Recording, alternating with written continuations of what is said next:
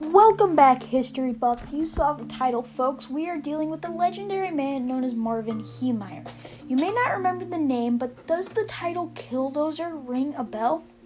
Yes, we are covering the man that built a tank and destroyed multiple buildings in small-town Colorado on a revenge-fueled rampage while helpless police watched.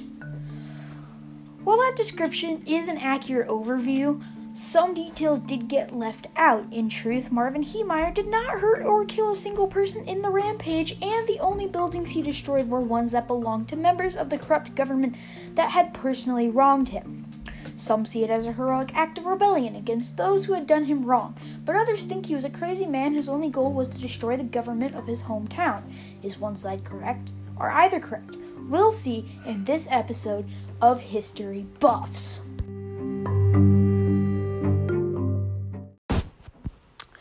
Before we get into the serious stuff, I would like to draw attention to the fact that building tanks it's awesome. The dilemma aside, I would like to talk about what he built, and maybe it'll help us understand his thought process and his headspace. So, he started with a Komatsu D355A bulldozer and proceeded to armor it, protecting the cabin, the engine, and the top of the tracks. The armor applied was up to a foot thick, and it consisted of a sheet of tool steel, a gap, and another sheet of steel. The gap was filled with concrete, making a near-invincible tank. Marvin also used an innovative system of cameras on the outside of the tank, protected with steel and 3 inches of bulletproof glass. He also used cans of air to clear the dust and debris from the camera.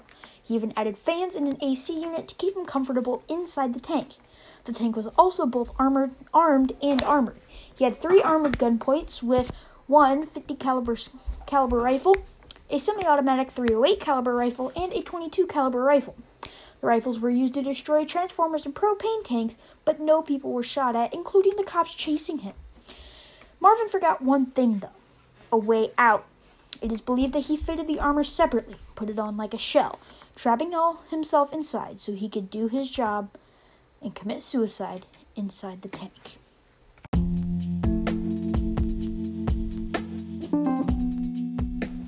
Now comes the meat of this episode. Why?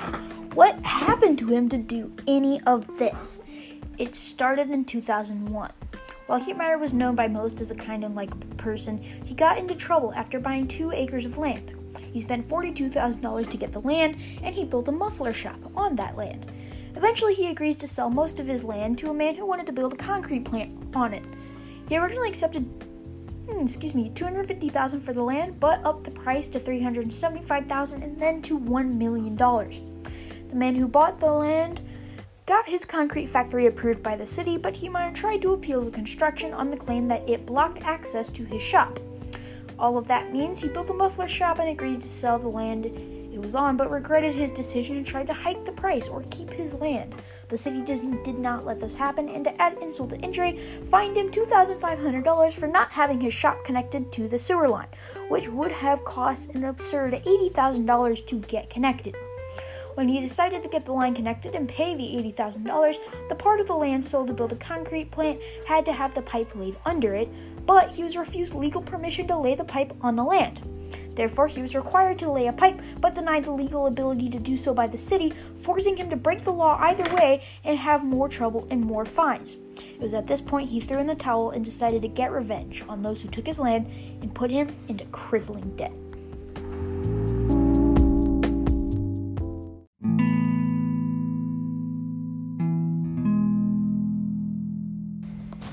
While that seems pretty villainous, losing everything and going on a rampage, to many, his actions embody the rebels of the Revolutionary War and the founding fathers that built the country.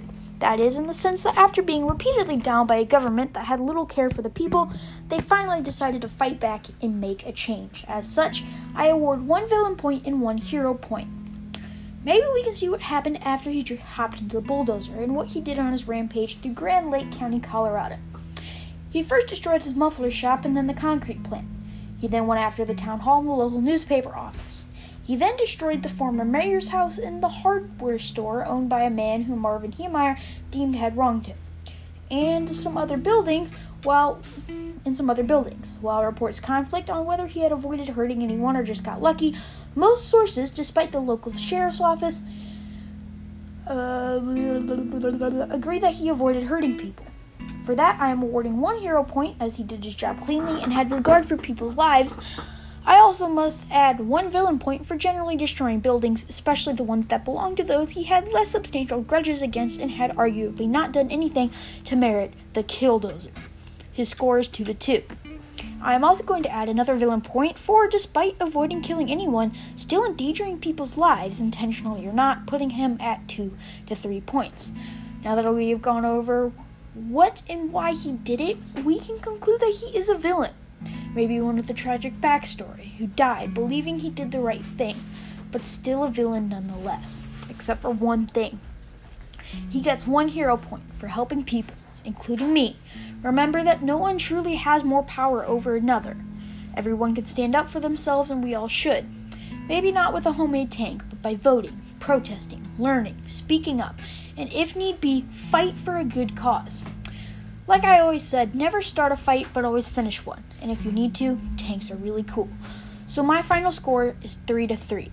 He is neither a hero or a villain. He is an anti-hero. A man who does very wrong things for very good reasons. Thanks for listening to the History Buffs podcast. I don't make episodes very often, so if you want to hear more of me, or even Charles, like our podcast and will know episodes are worth the time to make, if not to make one of you happy. Thanks. Peace out.